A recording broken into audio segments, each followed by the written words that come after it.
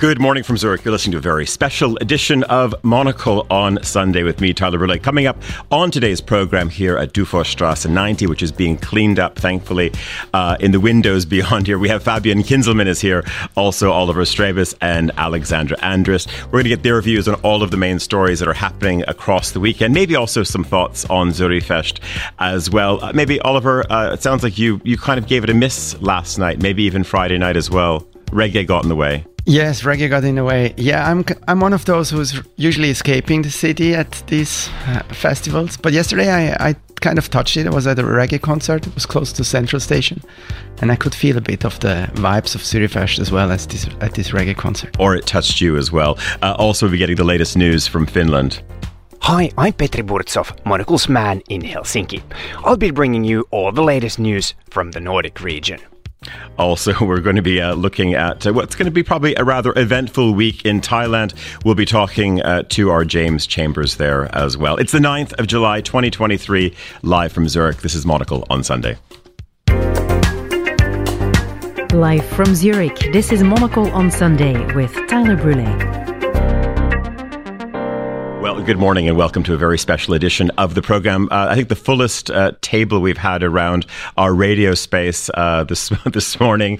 Emma Nelson is with me as really my proper wing commander today as well, because normally she's also sort of clattering away orders as well, and also sort of giving some sort of sense and form to the programme back in London. Anyway, have you side by side today. It's an absolute pleasure to be here. Thank you so much for the welcome. I'll try and keep a bit of order, but I know we've got a very busy 58 minutes to go. Not even 50 coming up to 54 minutes, 53 minutes to go as well. We're also going to be heading to not just Helsinki and not just Bangkok, but also London as well. We should probably actually head over there as we speak. Our editor is standing by. Not our editor-in-chief, but our editor, Josh Fennert, is joining us from Midori House this morning. Good morning, Josh. Good morning, Tyler. Good morning to our panel of all the talents. Talk about having big shoes to fill. I've got to do as well as Emma does from studio every week, as well as Andrew does on the phone from Palma or from elsewhere.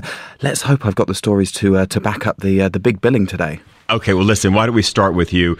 We've already given a little bit of airtime to Switzerland. If we were to flip open the papers this morning on your side of Europe, Josh, what's making news this morning? A lot of things making news this morning, and a lot of things, Tyler, looking towards next week. We obviously have a NATO summit in Vilnius, which is going to be covered consummately by the foreign desk team here at Monocle. And actually, I was doing my homework about what they're going to cover, what they think the big issues are.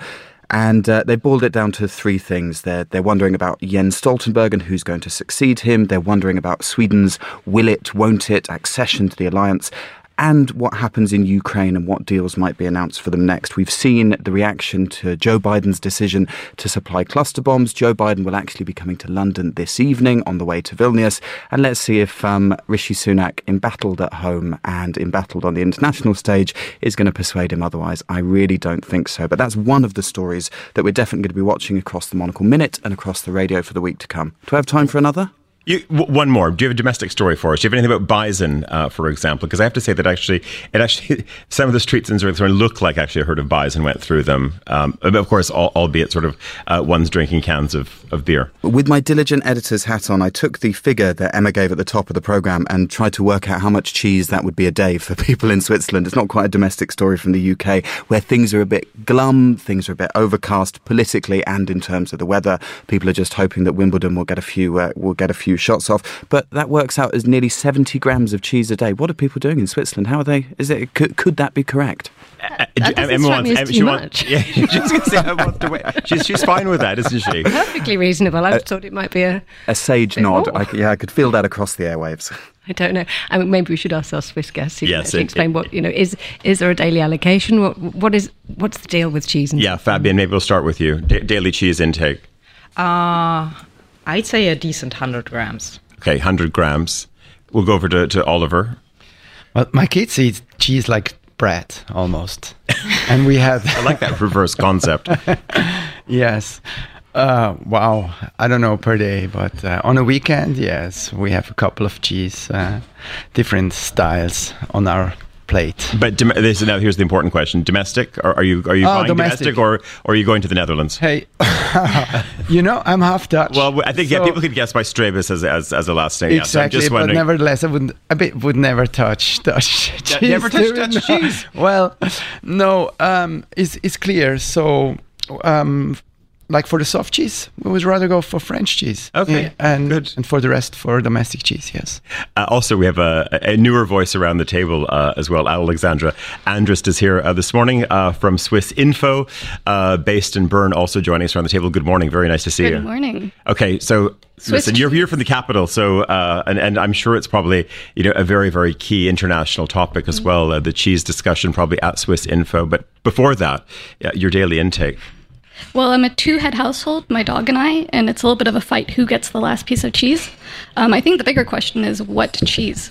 This is true. Mm-hmm. Okay, and anything between you and the dog? Are dogs allowed to eat cheese? Dogs love cheese. Dogs love cheese. Okay. Cheese. Okay. Anything but Emmentaler. Okay.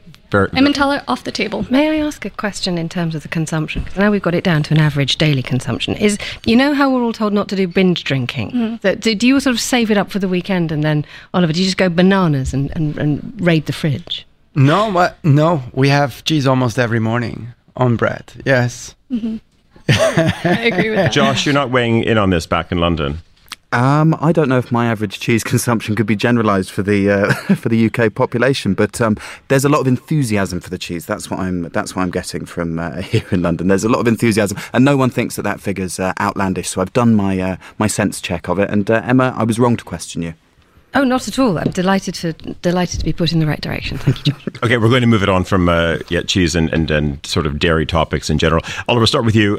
Whether you were looking at the German press, the Dutch press, the Swiss press, what are sort of the dominating stories for you this weekend? Hey, it's more personal. I gave an interview to Watsons, a Swiss online newspaper, about the effect on the climate protests, so Renovate, those that are blocking the streets. And its effect on the expected vote shares for the Green Party. And I thought it was quite obvious that this is not great for them, so it creates lots of negative press to the climate movement. And I was surprised about all the reactions I got on this interview. So on both sides, or just one direction? No, one direction basically. So people from the movement that were very surprised that I would say that this hurts the Green Party, and they were kind of surprised how much resistance in the population this creates. So this reminded me again that if you are in a movement, it's quite hard to still have like a general view on public opinion, and they really don't have a feeling anymore for how they affect public opinion. Well, Josh, also you mentioned Wimbledon at the start of this as well. We also had some protesters at Wimbledon a little bit earlier in the week. How did that go down? Not well. Actually, not well at all. And there's been a lot of talk in the papers about how little Rishi Sunak has spoken about the environment, but actually people going about their day-to-day, crawling up the M25, worried about people disrupting sporting events, which they may have paid a lot for their tickets for. People are a bit uneasy about it. One interesting thing did happen during the week at Lord's, not far from Midori House here in London, where one of the cricketers playing for England against Australia in the Ashes series picked up one of the people who walked onto the pitch, and there were some great front pages of him being kind of like sort of hogtied and carried off the pitch by this sporting figure, this burly kind of ginger-bearded sporting figure. And I think there may be in that image something about how the public feels about how these disruptive protests are really not getting to the heart of the issue. That said, there is an appetite for the politicians, whose job it is, to actually start addressing these things a bit more seriously. One can assume there are probably a few cheers on the pitch as well. I think it was the most cheers England have had in a cricket match for some time. Fabian, I guess, well, one thing we're talking about just before we went on air, of course, the ongoing, neutrality discussion, and obviously, this conversation about these Leopard tanks, which are sitting mothballed, Swiss Leopard tanks, which are mothballed and are actually sitting in Italy, and what to do with them, and a lot of pressure as to maybe they should be released from their pen in northern Italy where they're sitting and sent on to the Ukraine. Yeah, I mean, we're talking about 2 Leopard tanks, Leopard 1, Leopard 2. Benno, your former security correspondent who sits behind me, could possibly explain way better than I can. But like, it's basically he's just sort of just itching. He's Can't you see, Emma? He's like, he just wants to just jump in here and talk about Leopard tanks. It's all I get the impression he thinks about. But you're not. Benno's not allowed to, are you, Benno? No. Benno, please just jump in case I'm explaining something wrong here. What we have is like, I mean, the Allies already asked Switzerland about like ammunition. They kind of gave up. Switzerland won't give them ammunition, but what they ask for now is like 2 tanks, the Leopard 1 and the Leopard 2, Leopard 1 sitting in Italy, and they hope like they could buy it back and then export it to Ukraine, and they actually didn't expect that Switzerland would block that. Now they might get Leopard 2, but that's just like as a replacement. For example, in Germany, Germany gave their tanks to Ukraine, so they are getting like tanks back from Switzerland. Just on that topic, and we can move on from geopolitical if we want, Alexandra. But if you were sort of scanning the papers, if I was looking at Swiss Info right this second, and I think I did pick up the story about the bison from Swiss Info. I think that's where we got it from, didn't we? Thank you, Tyler. What's making news for you? Well, for us, it's, if I may backtrack a bit, we have a Dutch on the table, right? So the collapse of the Dutch government on Friday, that's a topic. Yeah, true. It's a big one, yeah. And on that, I mean, it's of course this is been driven obviously by the it's an immigration discussion, and of course how the Netherlands has dealt with it or is not dealing with it. And maybe I was just going to, I mean, anyone who wants to jump in on this one, but does this really become, it's not just a flashpoint, but it's in a way maybe, Oliver, also commentary for, this could be sort of the first of many governments. And of course, migration policy or action or inaction as well, is a defining feature, of course, if you look across the border to France as well right now. And do you think that this moves further up the agenda? I mean, of course, we can talk about politicians and what their green policies and environmental policies might be, but also migration in Europe as we move into a hot summer as well. Absolutely. I mean, you can see it in the polls. Migration is becoming again more salient issue over the last year or so. I think in the Netherlands, I mean, migration played a role, but he's also the Prime Minister, Rutte. He is very good tactician, and he knows when he has to call elections, and it seems like it's a very good moment for him. Although I'm always a bit surprised he takes so much risk, because the party landscape in the Netherlands is very fragmented, and there are very often surprises in elections. But I think, okay, it's about migration, but it's also about a prime minister who tries to call for new elections in a for him, strategically interesting moment. Indeed. On the topic of elections as well, we are going to be heading to Bangkok, and our James Chambers is standing by for us there. Of course, this is anyone who looks at the Bangkok Post or certainly any media from the region. We know that we've been living with one set of results, but of course, a prime minister has not been appointed at this time. But we're looking, of course, at that happening, I believe, on Thursday. But anyway, our James Chambers, our bureau chief in Bangkok, is standing by. Good afternoon, James. Good morning, Tyler. So you're just fresh from Jakarta, but now back in Bangkok. And as I said, this is, of course, is the defining story. What is going to happen? If you're to believe the spin, it looks like Khun Pita from the Move Forward party might get through. But then, of course, if I listen to some of the other whispers out of Bangkok, it could go the other direction come Thursday. I think that's exactly right, Tyler. It's a case of nobody knows, nobody can tell for sure, and Thursday is going to be very interesting. That's the day when the new parliament will get the first vote on the Prime Minister, and I guess what's interesting about this vote is that it'll be the 500 new MPs, but also these 250 senators who were appointed by the military chaps who led the coup in 2014. So they're very much seen as in the pocket of the military, of the generals, and they're not seen as people likely to vote for Pita and the Move Forward.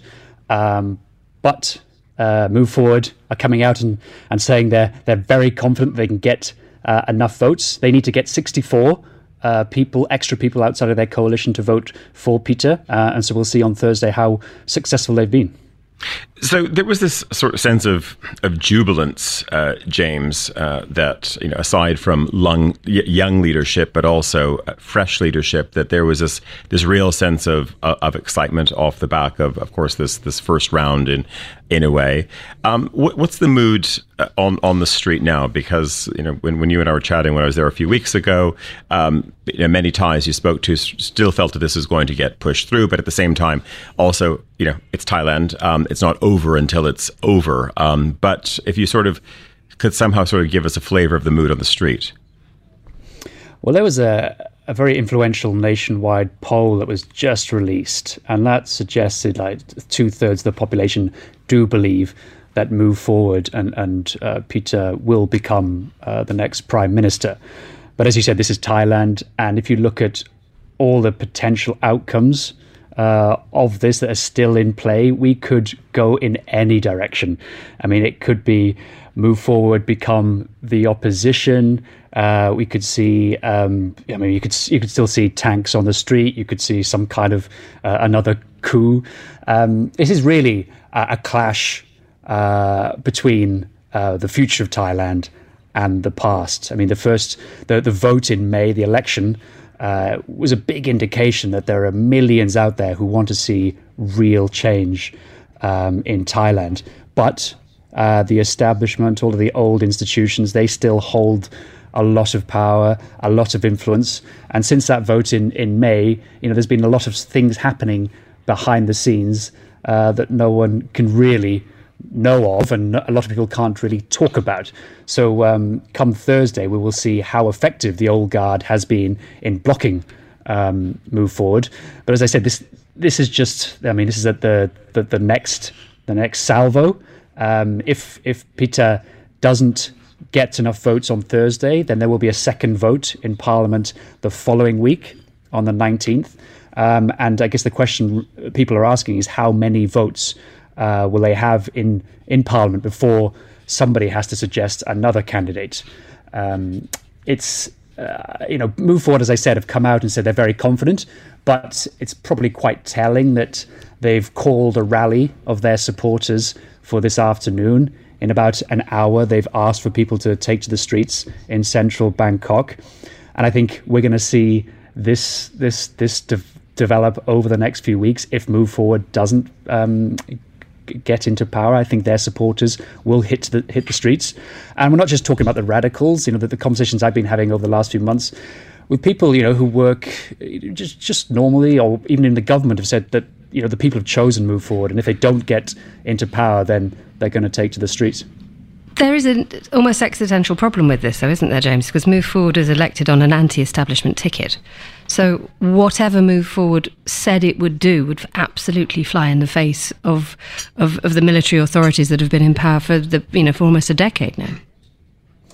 Exactly right, Emma. They're kind of caught between their supporters and the establishment, because they won big in the election because they promised real change, and they had policies that will radically reform Thailand.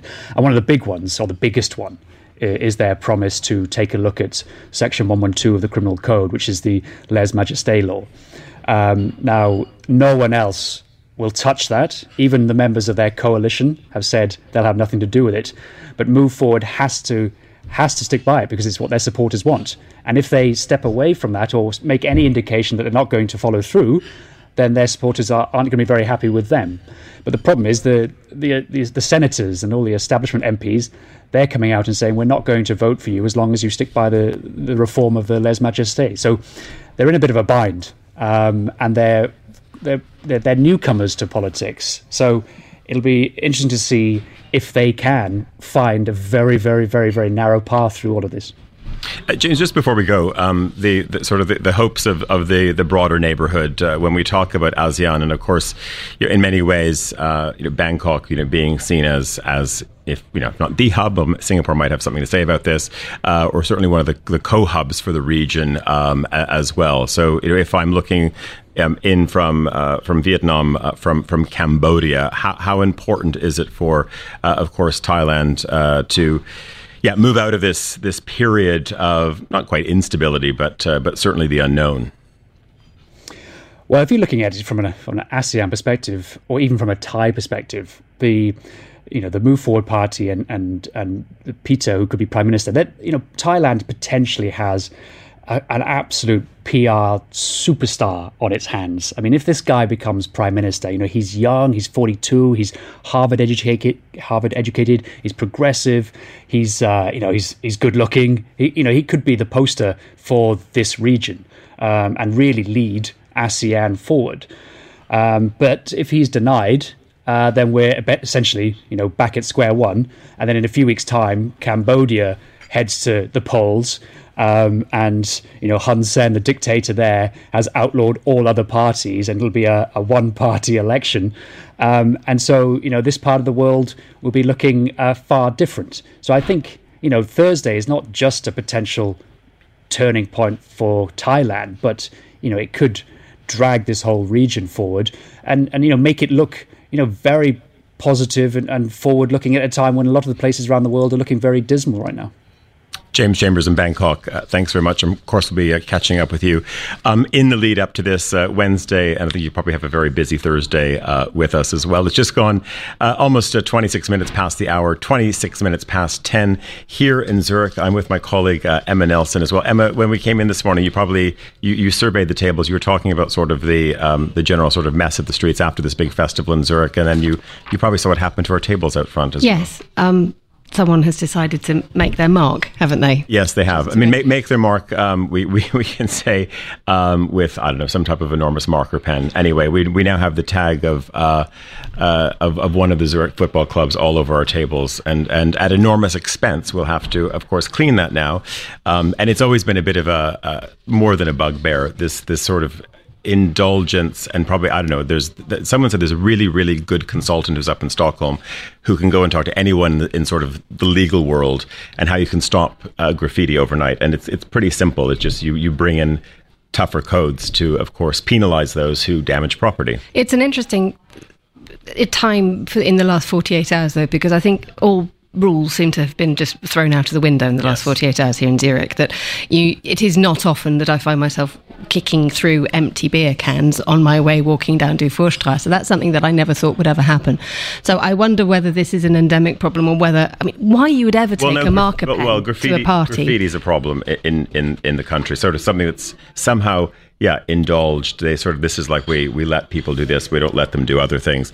Josh, you're back in London. We have a story in the current issue, don't we, about a great solution that they have in Tokyo, which is this group called Clean and Art. And I'm wondering if we should set up a Zurich branch of this particular troupe. Absolutely, yeah. It's one of our observations about graffiti removal in the out now July-August issue of the magazine. And I think it's something that we don't talk about very much. I very rarely see it in the newspapers, but the cost taken on by private individuals for graffiti, and usually pretty uninspired graffiti. Luckily, I think in London, the UK, a little bit more. We've got beyond that idea that estate agents espoused for so long that graffiti equaled creativity in an area, and we're starting to realise just the mindlessness of it. When I was in New York recently, they still have a problem with it there, and I think also, without coming down too heavy-handed, I think there should probably be just a bit more in the way of punishment, maybe people going out to cover up other people's graffiti when they get caught, and just to see the amount of damage and some distress that it causes as well to otherwise beautiful and peaceful cities in the centre of Europe and beyond. It is strange, Josh, when you actually suddenly get that cultural acceptance of it, because if you go to Paris, it's absolutely everywhere, all over the metro and what have you. All over the infrastructure. All over the infrastructure. Whereas the minute this happens in Switzerland, everybody goes, hang on a minute, we stop this now before suddenly every bridge, every pavement. But I think it's moving that way here. We were just saying before we went on air, you go to Bern. I said it looks like, I said if I was a sort of a diplomat getting a posting, you'd think a sort of rule of law completely unraveled, because people almost take a certain sense of pride of just going and spraying the infrastructure, and you read how much it costs. I mean, Josh, you said to the taxpayer, but also you mean to the private sector, but also to the taxpayer as well. I mean, I think it's probably tens of millions that SBB has to, the Swiss Federal Railway has to spend on actually cleaning this up. So anyway, maybe we need to, the Japanese can teach us a trick or two, can't they, Josh? I think they definitely can.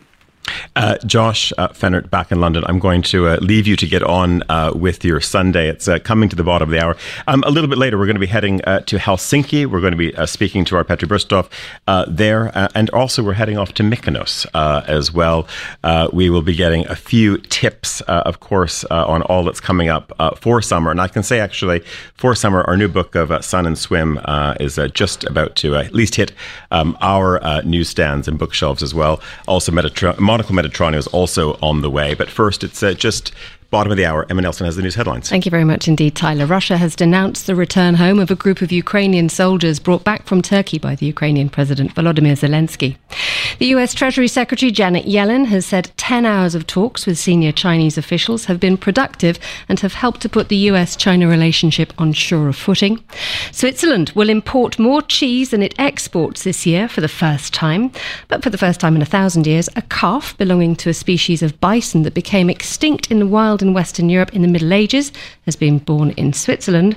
And a hotel has employed a security guard to police the swimming pool area for sunbed hoggers. Footage filmed by a guest at the hotel in Tenerife show a man in a high-vis yellow vest inspecting the sun loungers, appearing to make note of how long the towels had been there. Unoccupied loungers have the towels removed. Back to you, Tyler. I know Sun and Swim. Probably no high-vis vest maybe there. No high-vis vest, but it was interesting. We went down for a swim this morning, just our little local park, and you could see someone had already been down probably quite early and already, sort of defined their patch for the day. So everything was sort of in place, but you tell they went home to jump back into bed or something, but they would be back a little bit later. And this is one of the magical things. You can sort of leave all of your things here, and it will probably be there in a few hours. How do you feel about a high-vis vest by the pool? I don't feel great about high-vis vests at all. I mean, maybe they can be on, tarmacs at airports, but that's about the end of it. Okay. Yeah. So it's a balance to strike, isn't it? It is. A pool lounger or a high-vis vest? Which way are you going? I think you know. I think you can probably guess the direction. I'm also here with our other guests today. Fabian Kinzelman is here. Also Oliver Strabus, new voice around the table. Also Alexandra Andrist from Swiss Info. Alexandra, for people who aren't, we talk a lot about, and we have people on from the Tagesanzeiger and from Blick, and of course Fabian, of course, is with Handelszeitung. But for people who don't know Swiss Info, where does that Swiss Info sit within the Swiss and global media landscape? What's your remit? What do you have to deliver to your readers, listeners, viewers, etc.? So Swiss Info really tries to connect with the Swiss abroad. We try and in 10 different languages get all the news from Switzerland for people abroad, and that's how we connect. And in terms of the editorial, I would say, mandate, the types of stories when you have a meeting in the morning with your editors, what are you looking for? Because is it part of a balance to speak to Swiss abroad, but how much does it also serve a role as well? To, of course, be a voice in terms of, economic input to the country, cultural output, and everything in between. We really try and get all the political stories in a very balanced and fair way so that the Swiss abroad can also make an informed decision on how to vote. This is really important in the upcoming election. There's a big swing to the right that's been talked about already, and that's our main focus, a lot of the information. Yeah, maybe I can add to that I use sometimes stuff from Swiss Info in my classes because they are so well researched, and they explain Switzerland, the politics of Switzerland, not only to Swiss abroad, but I would say really to the world outside. So I really like Swiss Info as a source, and I'm using it actually for teaching. Emma, I've always sort of thought, if we look back and rewind to Brexit, if the BBC, and other organizations, but primarily the role of the public broadcaster, it had actually taken a page or two from Swiss Info in the way that they set up anything for, a referendum in this country. It is so meticulously researched, and it's so clear in terms of, what you're going to get depending on which way you want to vote. And it's sort of appalling, I think, when you look back just at how it was handled by the BBC. I wonder how, there was clearly issues of strings being pulled left, right and centre when it came to Brexit and the BBC and what happened. And this is an argument that I don't think will go away until either the BBC or the government win. And it will be a sort of a big row. But I think the glorious thing about Alexander, your publication, is that I use it all the time because of that clarity and that ability to place it within context. And it's very reassuring nowadays to go and find a news website which is up to date, which is relevant, which is well researched, but at the same time it will have a sense of balance to it and a coolness to it, because it's really noisy out there on the internet when you're trying to find news. And I would love to know how you go through the thought processes of saying, we have to be balanced, we have to step back, we might take a little bit longer to publish this. There's not that not wrong for long feeling that you sometimes get with some websites. Yeah, that's exactly our mandate, to be balanced, to be fair, to really take that step back and understand what it is people maybe need to understand better or get a brighter view of. I think our strength in the 10 languages is that everyone comes from not only a cultural background, that they understand that what their readers are really interested in their home countries, but as well as being very knowledgeable about the political and economical scape of Switzerland and addressing that in a way that really helps people abroad and in other countries understand Switzerland better. Fabian, you're with, of course, a private sector publication, the Handelszeitung. You've got, of course, the beat of covering the world as well. But of course, as a taxpayer, but also a journalist on the other side who's not benefiting from the public purse. How important is a strong Swiss public broadcasting system? So, of course, Swiss Info being the let's say the international arm of it, but then, of course, you've got broadcasting in 4 languages, of course, domestically as well. Oh, you won't hear any criticism from me for public broadcasting. I think that's it's essential for democracy, and Swiss Info is playing a huge role. I also use it all the time. I know that lots of my Ukrainians in Switzerland really appreciate that you put this Ukrainian language platform into place last year. So of course, we have to talk about how they challenge some of the private media companies when it comes to for example, entertaining, etc., etc. But for general infos and news, absolutely essential. Well, maybe on the topic of public broadcasting, and a nation which also has, a very, very strong public state broadcaster as well. We should head to Helsinki. Our Petri Burstov is standing by there for us this morning. Hello, Petri. Good morning, Tyler. So just maybe tell us, and just if you can just join in on this. If I went and I headed to Tampere, or I went, maybe where everyone's sort of hanging out, in their summer houses down in Hanko or somewhere like this. How do Finns feel about Yle, the state broadcaster? Well, I have to say, Tyler, I'm a little bit biased since I've been also freelancing for them for now 13 years. But I mean, general mood in the country is really positive towards Yle. I think it has North Korean level approval rating, something like 90%. It's by far the most trusted media source in the country, and has by far the biggest viewership figures as well. Its main evening news bulletin, the 8:30 news, is an institution that gets close to 1 million out of the 5 million Finns almost every night. So, people do like it. Of course, since it is not license funded, but tax funded, there's always the debate of, whether it should be doing sort of entertainment. It does, for example, the Finnish version of Dancing with the Stars and programs like that, and there are some people who argue that, hey, shouldn't this be left up for to the commercial channels? But especially the current affairs and the news programming is in really high esteem. Petri, maybe just we had Josh talking a little bit earlier. We have President Biden touching down in London this afternoon en route to Vilnius, but also Air Force One is also going to be touching down at Advanta Airport in Helsinki as well. Yeah, that's right. He's coming on a visit on Thursday next week, and there is a kind of a sense of trepidation and excitement in the air in Helsinki, because, of course, somebody of that caliber visiting a small city like Helsinki and a small country like Finland, they have to close down and cordon off sort of half of the streets of Helsinki. And I was just walking around yesterday, and I already saw sort of these like black vans with tinted windows in a lot of the major hotels. Secret Service agents already sort of checking out apartment roofs and placing their, I don't know what they God knows what they place in there, but and most importantly, my favorite swimming spot, Alla Sea Pool, is going to be closed, and I think the CNN, if I'm correct, is going to take over the whole swimming pool and the adjoining area for their stand-up spots. So it's going to be a major undertaking for a city the size of Helsinki.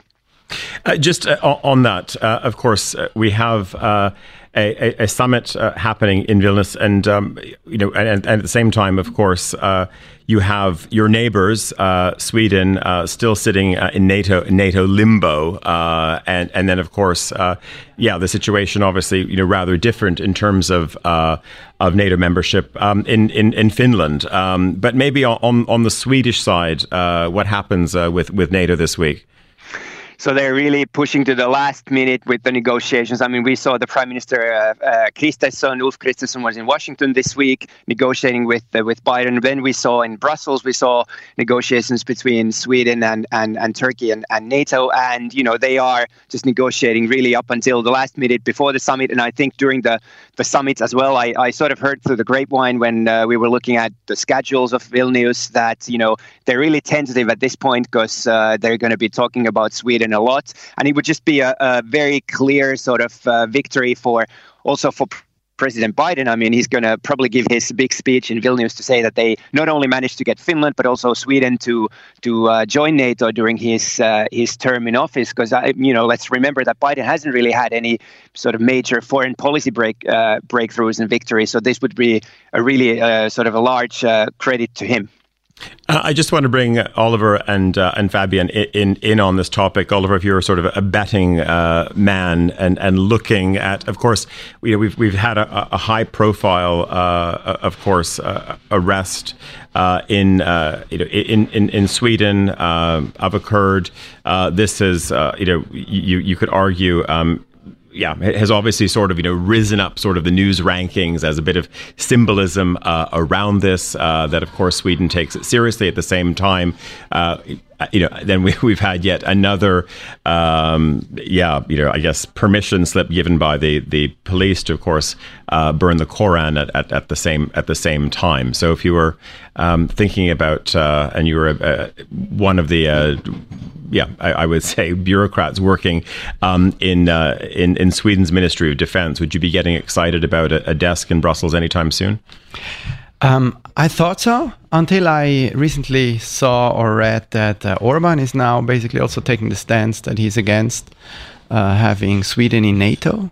So this made me doubt whether this is going to happen that soon and whether there are some new alliances of Turkey with other players in order to block it so that they are not far enough.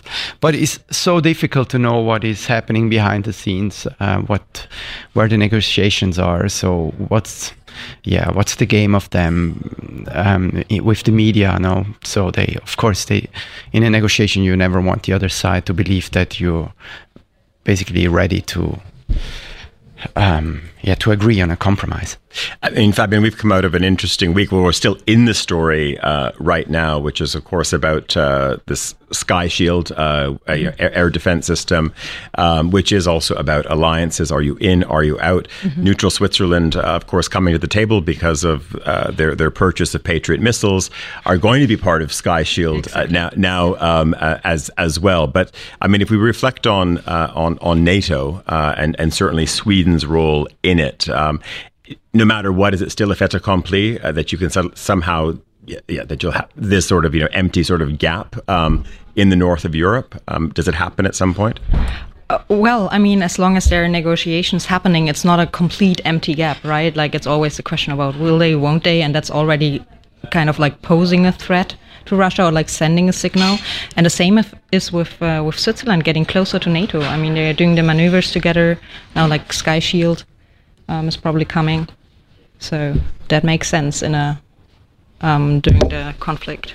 I just want to go back to Helsinki, just in the interest of time, Petri. Two stories. I mean, it's been a bit of a bumpy start for the new government in Finland, but there's also with your neighbours, at the high north anyway, with your friends in Norway, also an interesting story about their concept of a tourist tax as well. You can either have 1 minute for one story or 30 seconds for both. All right, I'll just go for the tourist tax since we've reported the Finnish government's mishaps quite extensively. So Oslo is proposing, or let's say the Green Party is proposing a tourist tax to visit Oslo, and we're talking like 10 to 50 Norwegian kroner. So this is going to be less than five euros, and it would be collected by hotels, and they will use it to upgrade and expand parks and swimming areas and so on. But I just find it interesting. There's nothing like this in Helsinki, at least, and then Norway being one of the richest countries in the world, essentially, is this what kind of a signal do they want to send to tourists by introducing such a tax? It's not like they don't have the money. I mean, I understand all of this in like cities, like big tourist cities like Venice, but Oslo, like really? Indeed. Petri, of course, again, another busy news week ahead. You've got all that's happening in Vilnius on the other side of the Baltic, of course. And I'm sure we'll be hearing more from you about your blocked swimming patch as well. Whether it's U.S. Secret Service or CNN who took it over, I'm sure we'll be hearing more about it. Petri Burstov in Helsinki. Thanks very much for that. Emma Nelson with me here just before we go to it for a short break. I'm sort of listening to all of that. I was also sort of wondering, we were talking last night about sort of the mobilization of news crews and the demobilization too. So many cutbacks actually happening. So it's interesting. We talk about Swiss Info and that there's still this ability to be able to broadcast in 10 languages, etc. On the other side, I mean, we're seeing complete demobilization of various news organizations. I think back to many summers ago in London. When you were a young journalist, you were able to sort of go out there, knock on many doors. There were tons of foreign news bureaus to get your start in journalism. A lot of that's starting to shutter now. It is. And the one thing that news organisations no longer have is time, insofar as they don't have the time to get someone to go and knock on doors and do their research. And it's twofold. Firstly, the pressure is financial, because they don't have the time to send a journalist out just to go and have a look at what might be out there. It has to be a sure bet today. It has to be a sure bet today. It might be a cut and paste from a press release. But then they also have that assumption that if you can write, you can also film. And that's not always the case. Your brain might be very good at writing a good script, or you can write to pictures, but it doesn't necessarily mean that you can do a live broadcast on a phone from the scene of, I think I saw one on the BBC a few weeks ago when the migrant boat sank near Greece, and the correspondent was basically on his phone live for the 10 o'clock news. And I suddenly thought, what?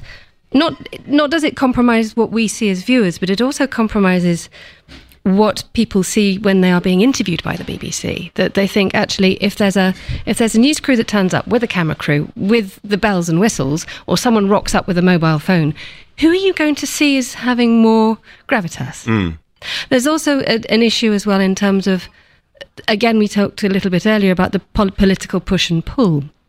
And when the battle for the news organisation becomes a political fight, which is effectively what it is, it means that bigger programmes which might have more global reach and more relevance to the outside world get dropped, and what they do is they swap it for something which is effectively a phone-in on a domestic programme, which no one, if you're listening, watching in Malaysia or in South America, is going to think, well, that's got nothing to do with me, and it'll switch off. No. Also, I have to say, I mean, amazing to also have real live bodies around a radio table this morning as well. So thank you. A lot of bodies it's as really well. Warm. No, but I think it's also, it is important because I think we've entered into a time right now also in broadcasting where, you could all be maybe, and you'd love to be home, in your pajamas or on the balcony or by the lake or something, and you could do the program this way. But it's much nicer having everyone around a table, and of course having phone-ins from Helsinki and Bangkok and elsewhere. But we show up, and that's the nice feeling. And I hope that you can hear that. Because if I'm doing something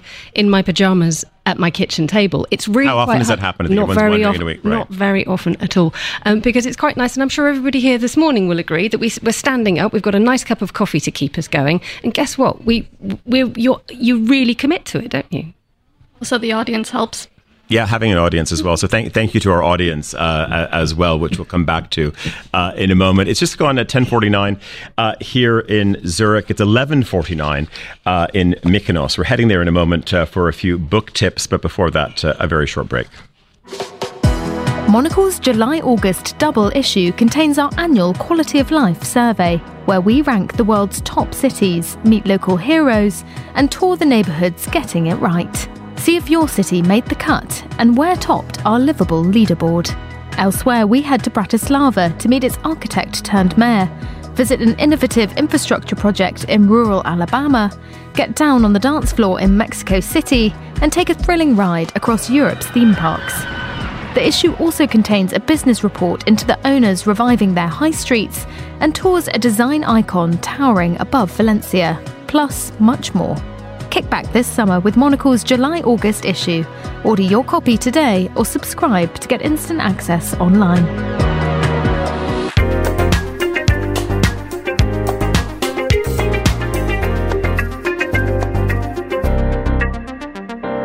And you're back with Monocle on Sunday with me, Tyler Brûlé. Also, Emma Nelson here in Zurich today as well for this special edition of this program. Our colleague Desi, one of our producers and also someone who looks after all of the audio constantly, she's been asking me, Emma, every other day, is the show going on recess this summer? When is the summer break? And I still can't give her that response because there could be something sort of very large on the horizon, which is going to keep us around the microphone. Can I just say that Desi's blushing? I know Desi is blushing, She's but gone bright pink. I know. Anyway, but one of the reasons that we might be sticking around a little bit longer is in sort of the interest of all things literary. But I'll leave everyone in suspense about that. But as part of a regular series for getting things that you want to read, of course, maybe on the lounge or on your towel, wherever you may be. And I'm going to put all of our guests on the spot in a moment. You've got about sort of 3 or 4 minutes to think about it. One great book recommendation doesn't have to be in English. It can be in any number of the 10 languages that Swiss Info broadcasts in. But before that, though, I'm very happy to say that I'm joined from Mykonos, which makes sense as we're in the holiday season, by Mia Levitin, literary critic, and is joining us on the line from Mykonos now. Good morning. Kalimera. Good morning, Tyler. You'll be happy to know I'm not hogging a sun lounger. Okay, that's good. You're not down poolside yet. Listen, in advance of this, we got a great lineup of titles that you would sort of recommend. So maybe sort of give us sort of the appropriate pitch, and we've got 5 of them here, but where do you want to start? And maybe you could sort of tell us when we think about not the sun lounger hog, but someone else who you might sort of see in Mykonos, who this book might be for as well, Mia. Well, this book I probably won't see in Mykonos, to be fair. So my first pick, the first thing I'll be reading this summer, is the Succession scripts, which are out from Faber. Seasons 1, 2, and 3 are available already. Season 4 is published later this month. And I think they're just such a unique peek into the creative process. But the reason we're unlikely to see them here is, I will warn you, they're quite voluminous, over 700 pages of pulp. So probably more appropriate for your car journey, or even, if you're home at all this summer. And just so of course, if you've seen all of the seasons of Succession, but then I get the scripts. as you're saying, is it how in depth? Because I think, you could sort of see it if I went to Daunt Books or somewhere and I saw this on the bookshelf. I think, why do I need this? But what does it bring me beyond what I might have experienced on HBO? Well, interestingly, for something that's been so heavily memed and memorized, they've chosen to publish the shooting scripts rather than the final product. So that allows you to see, they've footnoted where they've deviated, they've got deleted scenes. So it's almost like a director's cut rather than just the script as we would have heard it. And we've got some really insightful introductions about how it was conceived by Jesse Armstrong, how it was pitched, how the pilot was made. Remember that it was born right at the 2016 election. So we've got a lot of political background on top of the family saga. We have one of the executive producers writing about, how it fits into family dynasty narratives more broadly. And one of the writers, Lucy Preble, on how it worked in the writer's room and how unusually, actually, for a program like this, they kept the maybes alive as long as possible. So rather than, having the story arc mapped out from the beginning, like as you have in The Wire, it was a really alive process between the writers and the actors, which I found fascinating. Okay, we might not even have time for all five, but I've got four more on the list. Which one do you want to hit next? Okay, so The New Life is an Orwell Prize for Political Fiction winning debut novel from Tom Crew. He's an editor at the LRB, and it is about the fight for gay rights in Victorian England. The reason I think this one's great for summer is it wins my Good Sex Award of the year. It's got, a really amazing opening sex scene between two men, and it is a loosely historically based novel. He rejects the term historical novel, but it's loosely based on two real historical figures who are Henry Havelock Ellis, who was a sexologist, and John Addington Symonds, who was a writer. And the two collaborated on a book called Sexual Inversion. And it tells the stories of their kind of families. John was a closeted married gay man. Henry was straight, but married to a lesbian in a platonic relationship. And he kind of really paints these characters very sympathetically, including kind of the long-suffering wife. And you've got also a sort of strand of feminism, because Henry's wife is a kind of feminist advocate. And basically, it starts in 1894. Oscar Wilde's trial happens in 1895. And so you've got a really poignant decision to be made on the part of these men as to how much kind of personal risk they want to take after, Wilde's trial, which is excerpted quite effectively in the book. Okay, we've got about 1 minute for you. You've got three books. So are we going to go Forbidden Notebook? Are we doing Muppets in Moscow? Yes. Or are we going Big Swiss? Which is it going to be? Okay, let's go with Forbidden Notebook, which is the Cuban-Italian author Alba de Cespedes, translated by the inimitable Anne Goldstein. I've called it the stoner for women. It's like published in 1952. It really kind of encapsulates the oppression of motherhood and wifedom in kind of mid-century Italy. And it's both, existentially angsty and yet funny. And I think it's really one of my favorite books this year so far. Okay, we're going to have you rejoin in a couple of weeks as we continue this literary tour. Okay, I'd love to hear what's on your reading list. Because I want to hear about Muppets in Moscow. It's sort of the mind boggles, and well, as does the Big Swiss. Who knows what it could be about? But Mia Levitin joining us from Mykonos this morning. Thanks very much for that. Very quickly, Fabienne, if you have a book for our listeners. Definitely, yes. What would it be? Tell us. I'd highly recommend Anna Meyer's Geld spielt keine Rolle. I think it's not been translated to English yet, so unfortunately, but she writes brutally honest about how she spends money in a very entertaining and very honest way. I didn't know how much money you can spend on a cat therapist. Oh, I think a lot on a cat therapist. I mean, that was actually a theme at one of the talks you were doing earlier this week. You're heading to the mountains where you're hoping that there will be no cats at a hotel you're going to. No cats. Indeed. Oliver? Yeah, my summer book is Barbarian Days, A Surfing Life by William Finnegan. Won the Pulitzer Prize a few years ago. You just want to dive into the next wave when you're reading this. Alexandra. We did an interview with a Swiss port CEO who said this year was the revenge travel year. So instead of traveling, I'll be reading Anthony Bourdain's World Travel to get myself in the spirit for next year. Very good. Emma Nelson, been fantastic having you here. It's lovely to be here. Thank you so much for your welcome. And you'll also be with our listeners a little bit longer today. Yes, I'm with you until 1600. I have one recommendation for a book for the summer. Tell us. Elton John's autobiography. It's absolute filth. It's brilliant. Oh, it's absolute filth. It's a total scream. Okay, so that has to also, maybe join in totes and whatever people are carrying on board. It's so well written as well. It's one of those books you scream with laughter when you read it. Excellent. Well worth it. Emma Nelson, lovely having you here. Of course, you're with our listeners across the morning. Fabian Kinzelman, also Oliver Strabus, Alexandra Andrist. And of course, we had our Petri Burstoff and in Helsinki, James Chambers as well. Mia Leviton joining us on the line from Mykonos. Our show today was produced by Desiree Bentley and Emma Nelson. And our studio manager back in London was Steph Chungu. I'm Tyler Brûlé. Monocle on Sunday is back next week. Have a good week. Goodbye.